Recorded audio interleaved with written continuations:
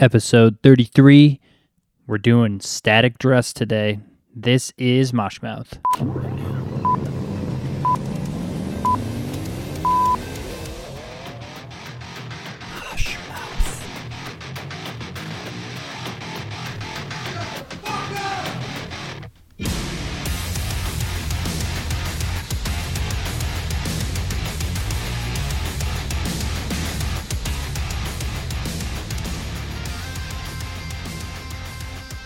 Welcome back to Moshmouth. We are here with just me today.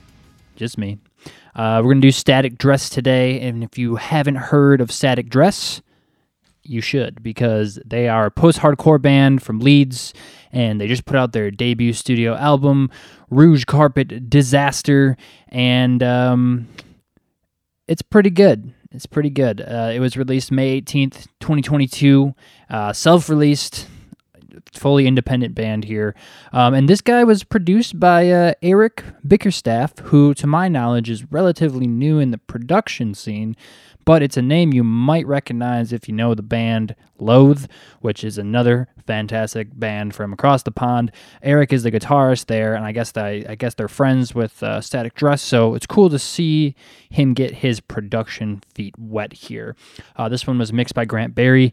He has worked with bands like Stand Atlantic, Rome, Me vs. the Hero, and like I was saying before, if you haven't heard of Static Dress in the past few years, I think you've been sleeping, because these guys have been making a huge name for themselves over the past couple years. Formed in 2018, had a few big singles that blew up on Twitter, with like Clean in 2019, and I think Safe Word was the other one that was in 2020.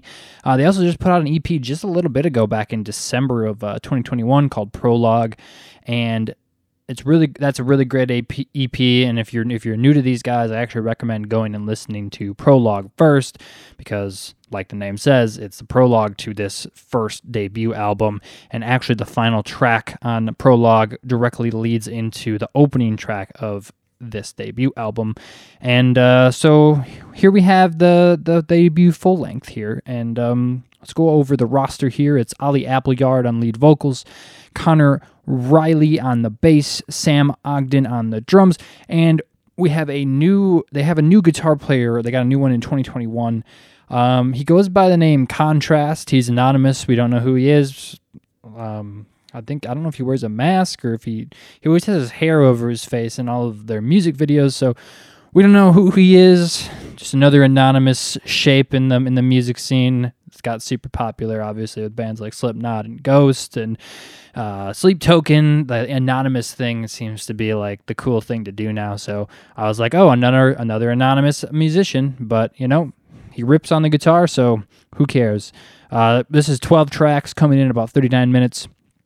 And before I get super into this, I just have to say I'm going to be a little biased on this one. I know I said that in the last episode, but Silverstein. But this record, this band, this is for fans of like the OGs, Under Oath, Census Fail, The Used, Funeral for a Friend, Thursday, From First to Last, even like some of the earlier stuff of My Chemical Romance, or, if you were more recently into bands like See You Space Cowboy, If I Die First, Wrist Meet Razor, stuff like that, kind of like the emo core, scene core, revival type stuff.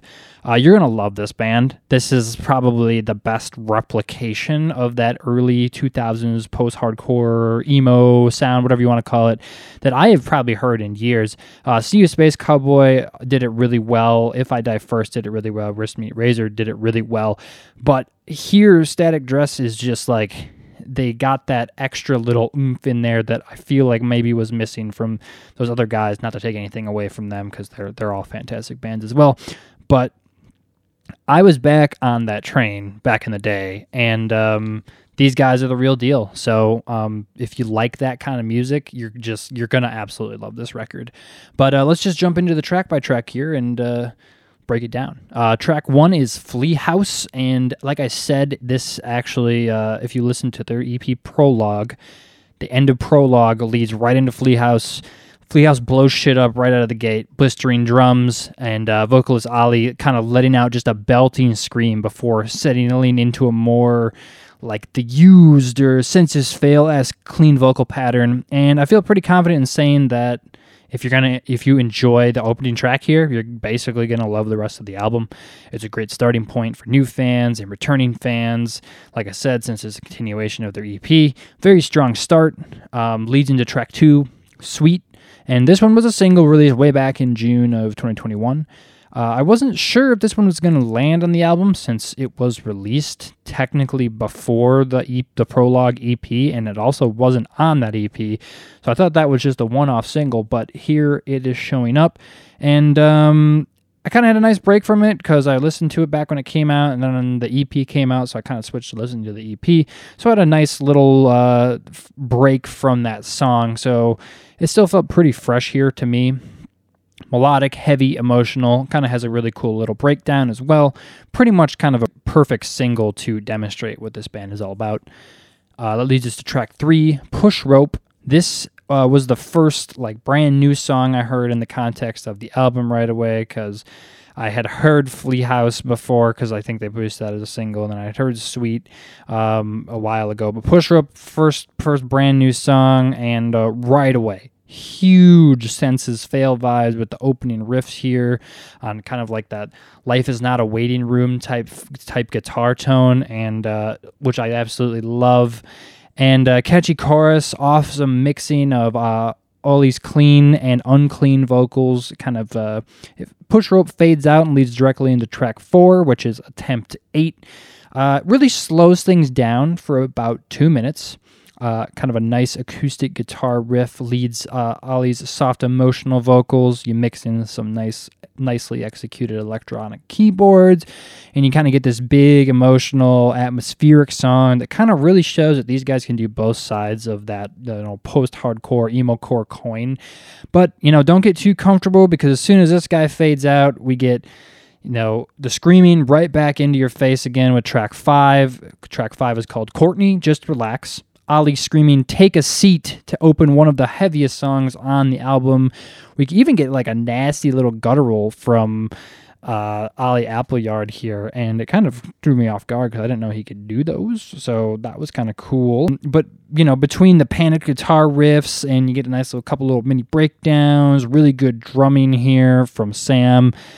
This is just, if you like the heavier side of the post-hardcore stuff, this one and tracks number 6, Die Center, are for you. And Die Center was that's a cool song. It was a single. This one, it features the alternative metal and I guess hip-hop artist King Yusuf. I think that's how you say it. He kind of had some nice screams in there. Like I said, track 5 and track 6, pretty heavy, straightforward songs. Track 7, Such a Shame, kind of brings back more of the melodic side of them, shows the band can kind of do, like I said, kind of do both. This one definitely has, I would say, one of the strongest and catchiest choruses on the album. They kind of even add some like hand clapping in there, which sounds weird and kind of surprised me, but it really worked well. It's a more melodic song, definitely still has that nice layer of grit over it. Again, Sam with the drumming on this one's awesome, and this was the one that like always gets stuck in my head all the time. So that leads us to track 8, and this track's called Maybe, and I would say Under Oath fans got to report in for this song because it just feels like an Under Oath song, and I mean that as a compliment. From the riffs to the back and forth clean and unclean vocals, just another fully good, enjoyable track here. Really like the guitar work on this one. Get a nice little almost solo type section that was kind of a nice way to break up the song. Track 9 is Lie Solution. Drumming really sticks out on this one. Fucking sick. Vocals, of course, great again. Good mix of cleans and uncleans. Always like to hear the nice balance on the post-hardcore stuff. The biggest standout on this one is like the massive breakdown at the end of the song. Might just be the heaviest part of the entire album. And track 10, and this is quite the title. And I miss song titles like this. It's unexplainable titles leaving you wondering why, with no spaces in it, just one giant word garble, and then in parentheses, Welcome In, which I want to call this song Welcome In. And this one is really, really reminded me of 3 Cheers for Sweet Revenge era My Chem, which I love that album. They kind of got further away from that sound with their newer stuff, except for their new track, which I haven't talked about on this podcast. The new My Chem track was surprisingly pretty good, but this one really harkens back to like that Three Cheers kind of more scene era of My Chemical, and it's got this huge punky edgy sing-along chorus kind of drenched in that emo flair. This one certainly was a standout track for me. It's also the shortest track, coming in at like only a minute and 45 seconds, but it's straight to the point. It's fun, punky, and I really liked this one. That leads us to track 11, Marisol, and this one slows it way down, slowest song on the album. It's also the longest track on the record. Huge, atmospheric, kind of almost Deftone type sound. Great use of vocal layering.